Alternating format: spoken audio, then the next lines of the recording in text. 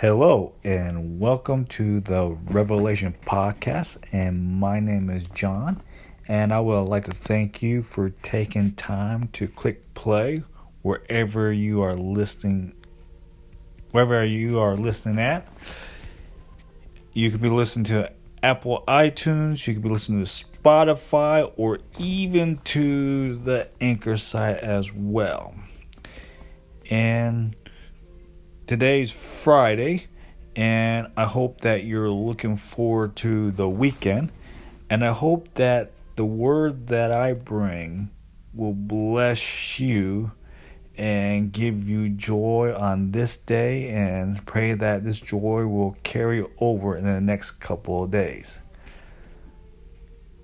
We continue on in our series with Jesus in the Exodus, part 10. And we will look at chapter 9. And in that chapter, we will look at 3 more plagues. To begin this, I would like to begin in 2 Bible verses. The first one will be from James chapter 2, verse 23. And the next one will be Genesis chapter 15, verses 12 through 14. And I will be using ESV mostly, and I will read at James chapter 2, verse 23. And the scripture was fulfilled that says, Abraham believed God, and it was counted to him as righteousness, and he was called a friend of God. And in Genesis chapter 15, verses 12 through 14, as the sun was going down, a deep sleep fell on Abram, and behold, dreadful and great darkness fell upon him. Then the Lord said to Abram, Know for certain that your offspring will be sojourners in a land that is not theirs, and will be servants there, and they will be afflicted for 400 years. But I will bring judgment on the nation that they serve, and afterward they shall come out with great possessions. Now, from James chapter 2, verse 23, I would like to ask the question of, why was Abraham called a friend of God? To begin to answer that question, I want us to go into the upper room on the night before Jesus' crucifixion. Remember, Jesus called the 11 apostle friends? And we see that in John chapter 15, verses 14 through 15. He tells them, You are my friends if you do what I command you. No longer do I call you servants, for the servant does not know what his master is doing. But I have called you friends, for all that I have heard from my Father I have made known to you. If his apostles do what he says, then they are more than servants. They are his friends that know his business. In John chapter 15, verse 10, he tells them, If you keep my commandments, you will abide in my love, just as I have kept my Father's commandments and abide in his love. Well, that promise is not just for the 11 that heard it, but it includes to all those who believe in him. Those that believe in him have his love. They know his business because we are his friends. Glory, hallelujah.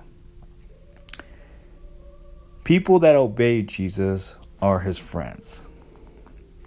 In James, we see that Abraham, for obeying God as expression of his belief, is to be a reason why he was considered a friend of God. And we see that James chapter 2, verses 21 through 23. Was not Abraham our father justified by works when he offered up his son Isaac on the altar?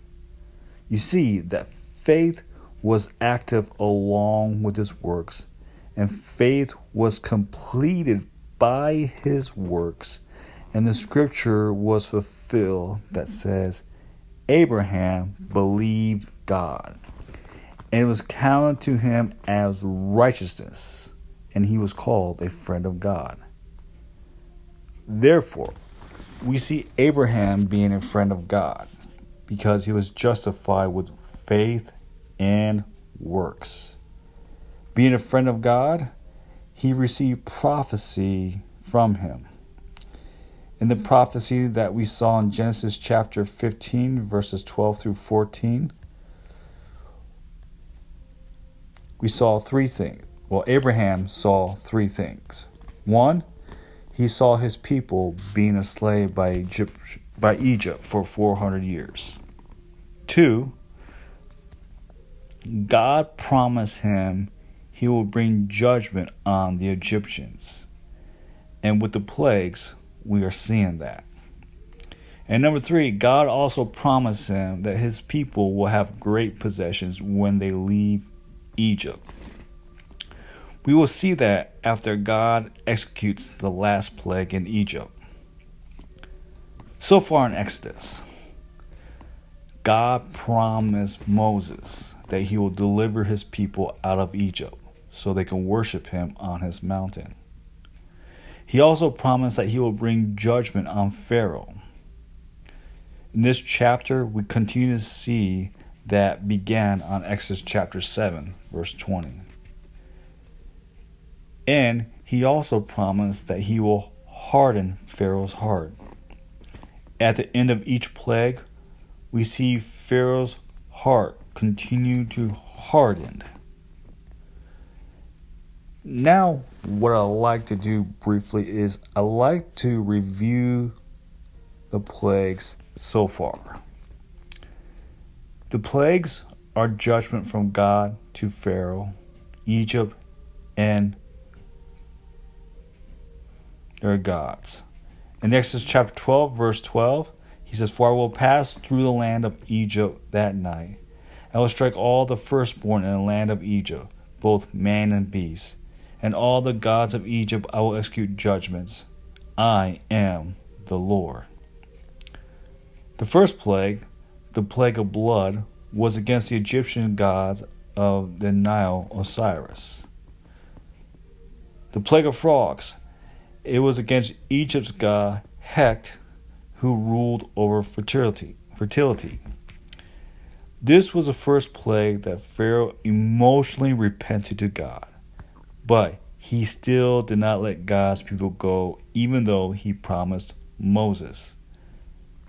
Throughout the plagues, we should see a similar pattern. The beginning of that pattern is when God gives Moses a command on how to carry out the plague if Pharaoh refuses to let his people go. After that, Moses does what God tells him. And for a while, enchanters will compete up until the plague of the flies. At that plague, they realized they were not a match even for God's finger. After enduring the plagues for a little while, the Pharaoh emotionally repents by promising, and I have that word in quotation marks, by promising he will let God's people go. God ends the plague. Pharaoh does not keep his promise. Pharaoh's heart hardens like God told Moses it would. In the last chapter, Exodus chapter 8, verse 23, God says, Thus I will put a division between my people and your people. Tomorrow this sign shall happen. In Exodus chapter 8, we see that God dividing the Israelites from the Egyptians. Well, in the world today, there are many groups and nations. from the Bible, we should see that God really sees two divisions. And with the divisions of the Egyptians and the Israelites, those can be broken down even more. You know, when God says my people, he refers to the Israelites. And when God says your people, he refers to the Egyptians. Well, majority of the Egyptians died from God's judgment. Later on, when we go on the rest of the way to the book of Exodus and go on into Leviticus and into Numbers, we will see that the majority of the Israelites died from God's judgment. Only two people that were slaves in Egypt made it to the promised land, Joshua and Caleb. They obeyed God and trusted him. Even before Moses, we saw a distinction between believer and unbeliever with Rebekah. In Genesis chapter 25, verse 23, and the Lord said to her, 2 nations are in your womb, and 2 people from within you shall be divided. The one shall be stronger than the other. The older serve the younger. Rebekah had 2 nations in her womb with Jacob and Esau. And there are at least 2 scripture references that has God's view on Jacob and Esau. And they pretty much say the same thing. The first one, Malachi chapter 1 verse 3, comes from the Old Testament. And it is written, "But Esau I have hated. I have laid waste his hill country and left his heritage to jackals of the desert." In Romans chapter 9 verse 13, it says, "As it is written, Jacob I loved, but Esau I hated." Well, it's not like that God did not like Esau, but he hated how he lived as in disobedience towards him. Jacob repented for his sins, which is why God loved him. At the great white throne judgment, there will be a division. And let's see what that division is. From Revelation chapter 20, verses 11 through 15. "Then I saw a great white throne, and him who was seated on it. From his presence earth and sky fled away, and no place was found for them. And I saw the dead, great and small, standing before the throne, and books were opened. Then another book was opened, which is the book of life. And the dead were judged by what was written in the books, according to what they had done. And the sea gave up the dead who were in it. Death and Hades gave up the dead who were in them, and they were judged, each one of them, according to what they had done. Then death and Hades were thrown into the lake of fire. This is the second death, the lake of fire. And if anyone's name was not found written in the book of life, he was thrown into the lake of fire. Those who have their names in the book of life are like Jacob. Those who do not have their names in the book of life are like Esau. God loved them, and he did give them a chance, but they rebelled like Pharaoh and Egypt did in Exodus. Believers are the sheep. The unbelievers and the sinners are the goats. God sees the world as sheep and goats. These are the groups he sees.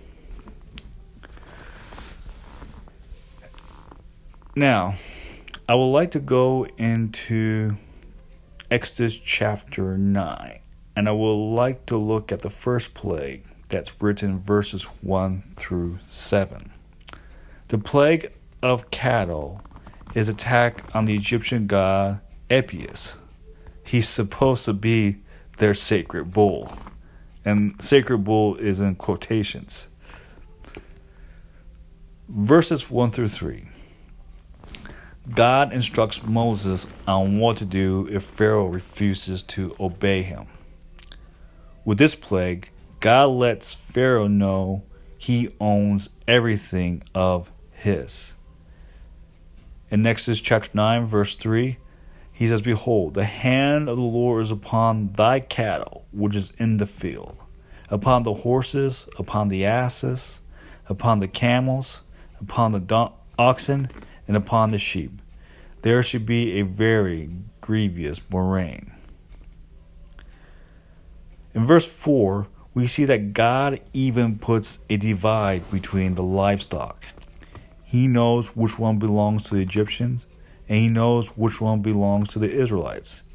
He promised that none of the Israelites will die. Well, we know from Genesis that on the sixth day that God made the livestock. All the things that God creates means that he owns it.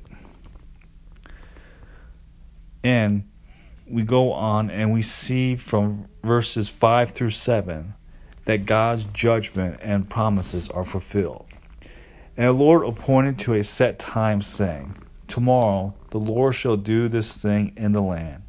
And the Lord did that thing on the morrow, and all the cattle of Egypt died. But of the cattle of the children of Israel died not one. And Pharaoh sent, and behold, there was not one of the cattle of the Israelites dead.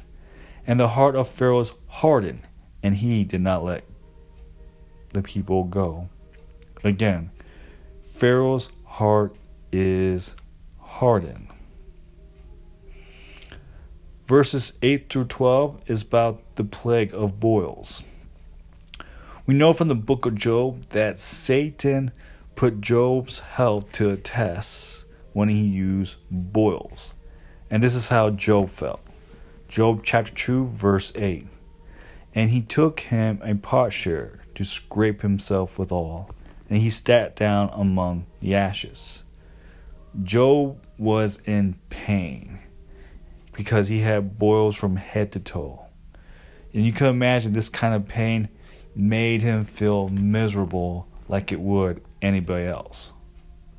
One boil is painful enough, but to have them all over your body, that we cannot imagine unless we experience it. Well, in verses 11, the Egyptian magicians could not even stand before Moses. All the Egyptians had boils. And in verse 12, Pharaoh's heart continued to harden.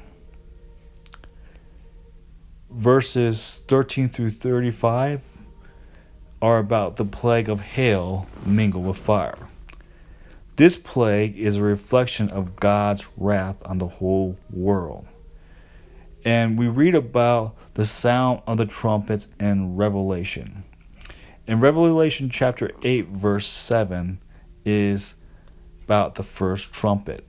And the first angel blew his trumpet, and there followed hail and fire, mixed with blood. And these were thrown upon the earth. And a third of the earth was burned up, and a third of the trees were burned up, and all green grass was burned up.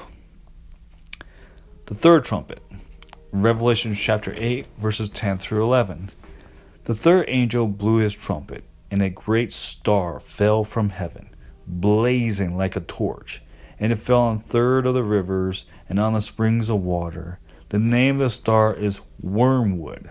A third of the waters became wormwood, and many people died from the water because it had been made bitter.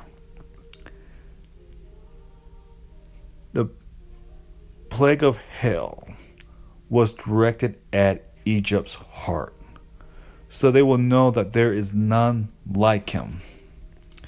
In Exodus chapter 9, verse 14, "For this time I will send all my plagues on yourself, and on your servants and your people, so that you may know that there is none like me in all the earth." Okay, with all the bad things that happen in Egypt, still, we know that God is in control of all things. It was by his power that they were able to become a world power. Last episode I talked about on how, Paul planted, Apollos water, and it was God that gave the increase. God provides for the just and the unjust. And so, why did God raise Egypt? Well, we see that in verse 16 of chapter 9. But for this purpose I have raised you up, to show my power, so that my name may be proclaimed in all the earth. After God makes Egypt fall, the nations around them will hear about it, because we will hear in the word on how people felt about the Israelites, because they heard what God had done to Egypt. And God's word will not return void. What he says will happen, it will happen. What he says, what he will do, he will do. And we see in verse 16 that he did raise Egypt for his purpose. And with the plagues, he is showing them his power. And later on, we will see that Pharaoh will confess, even though it's out of emotions. God even calls them out. In Exodus chapter 9, verse 17, in ESV, he says, "You are still exalting yourself against my people and will not let them go." You would think that, okay, after the boils, you would have thought Pharaoh says, okay, we need to let these people go. We are suffering enough. But that does not happen because of Pharaoh's pride. His pride murdered most of the people in Egypt. His pride murdered his son, and eventually murdered him. Verses 18 through 23. God carries out his promise with Moses. And up to this point, even with Egypt, there was division among them towards God. And remember, I just read verse 17, verse 16, where it talks about God raised them for the purpose that they may know his power and that his name is above everything else in the earth. Well, Exodus chapter 9, verses 20 through 21 says, "Then whoever feared the word of the Lord among the servants of Pharaoh hurried his slaves and his livestock into the houses. But whoever did not pay attention to the word of the Lord left his slaves and his livestock in the field." So you can see that within Egypt, they were divided. There were some that began to fear the word of the Lord, and there's others that continued to deny the word of the Lord. Those that took the word brought their slaves and family inside. Those that denied the word did not bring their possessions inside. Well, hell fell all over Egypt except for Goshen. And we see that in verse 26 of chapter 9. And then the confession of Pharaoh, still emotional, is different from the others. Exodus chapter 9, verses 27 through 28. Then Pharaoh sent and called Moses and Aaron and said to them, "This time I have sinned. The Lord is in the right, and I and my people are in the wrong. Plead with the Lord, for there has been enough of God's thunder and hail. I will let you go, and you shall stay no longer." So, Pharaoh's apology is different, and there are 4 things that point to that. Number 1, he does not just admit his sin. He testifies the Lord is right. And not only does he just admit his sin, but he also admits his wickedness and the nation's wickedness. When he testified to the Lord, that was an example from verse 16, where God says that he will know my name. And Pharaoh testifies to the Lord's name when he admits that the Lord is righteous. And instead of admitting to Moses that, hey, you could go and travel 3 days, instead of admitting to that, he tells Moses that he doesn't need to stay there any longer. And I love how Moses responds in verses 29 through 30. Moses said to him, "As soon as I have gone out of the city, I will stretch out my hand to the Lord. The thunder will cease, and there will be no more hail, so that you may know that the earth is the Lord's. As far as you and your servant, I know that you do not yet fear the Lord God."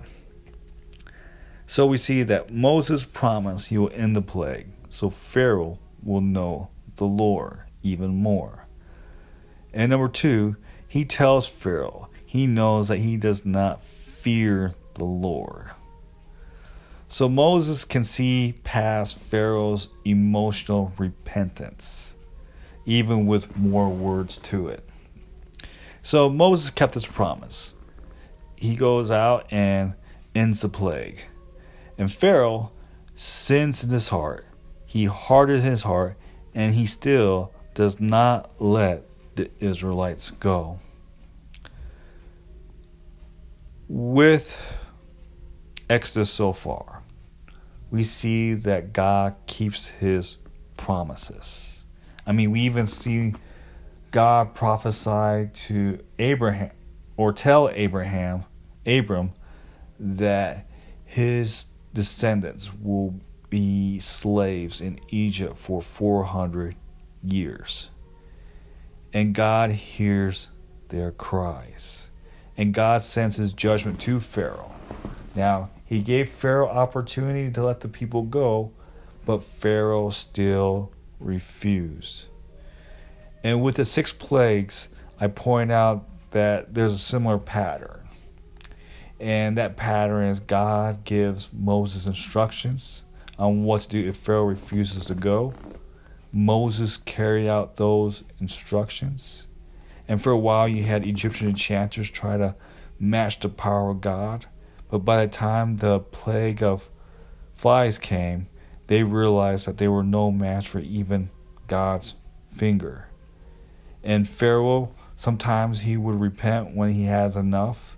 But when he sees the plagues gone, he doesn't keep his promises, and his heart continues to get hardened. And so we see these plagues. We see that they're a reflection of God's judgment that will come to this earth. When we see God's promises being fulfilled constantly, and that God is still the same, we need to reach a conclusion that God will judge the earth, and that he will divide the people. He will divide them into the sheep and into the goats. The sheep are the ones who have their names written in the book of life. The goats are the unbelievers and sinners that do not have their names written in the book of life. The goats will be like Pharaoh and most of the Egyptians that disobeyed God in the plague.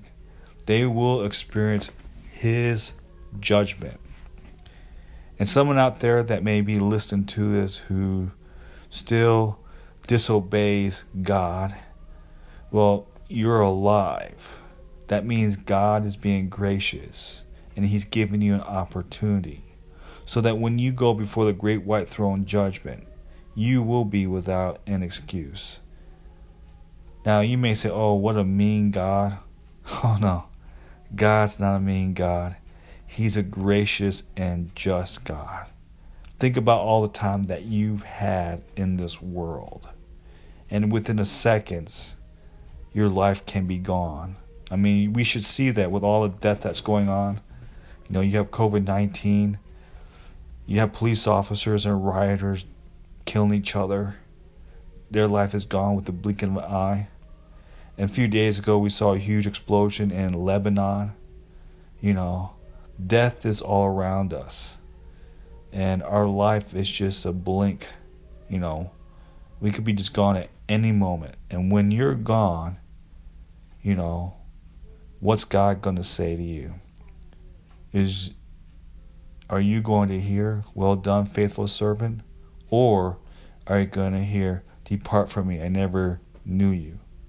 When God says that, that means there's no coming back. The rich man in the parable of the rich man and Lazarus found that out the hard way. You know, he begged Abraham, at least 3 times, he begged Abraham, you know, at least let the poor man have some cool water, and at least let him touch my tongue so I could relieve the pain. And Abraham says, nope, he can't cross over there, and you can't cross over here. Well, the rich man says, well, send Lazarus' spirit to go tell my family about this. Tell them, don't come here.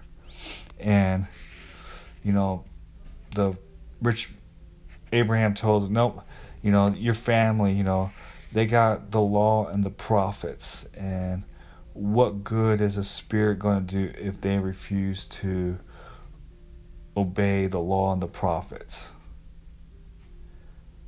So when we depart from this world, when we disobey God and we don't have our names written in the book of life, like Pharaoh, there's no coming back. There's no coming back. So if you're listening to this, I pray and hope that you take your soul seriously. I pray and hope that you take time and open the Word. God's faithful if you're truly seeking Him with an honest heart, wanting to know Him. Then He will reveal Himself for who He is in His Word. God's faithful. We see that He keeps His promises. Well, I look forward to uploading more on Monday. And on Monday, we will continue through with the plagues. And I hope that you guys will have a blessed weekend. God bless you.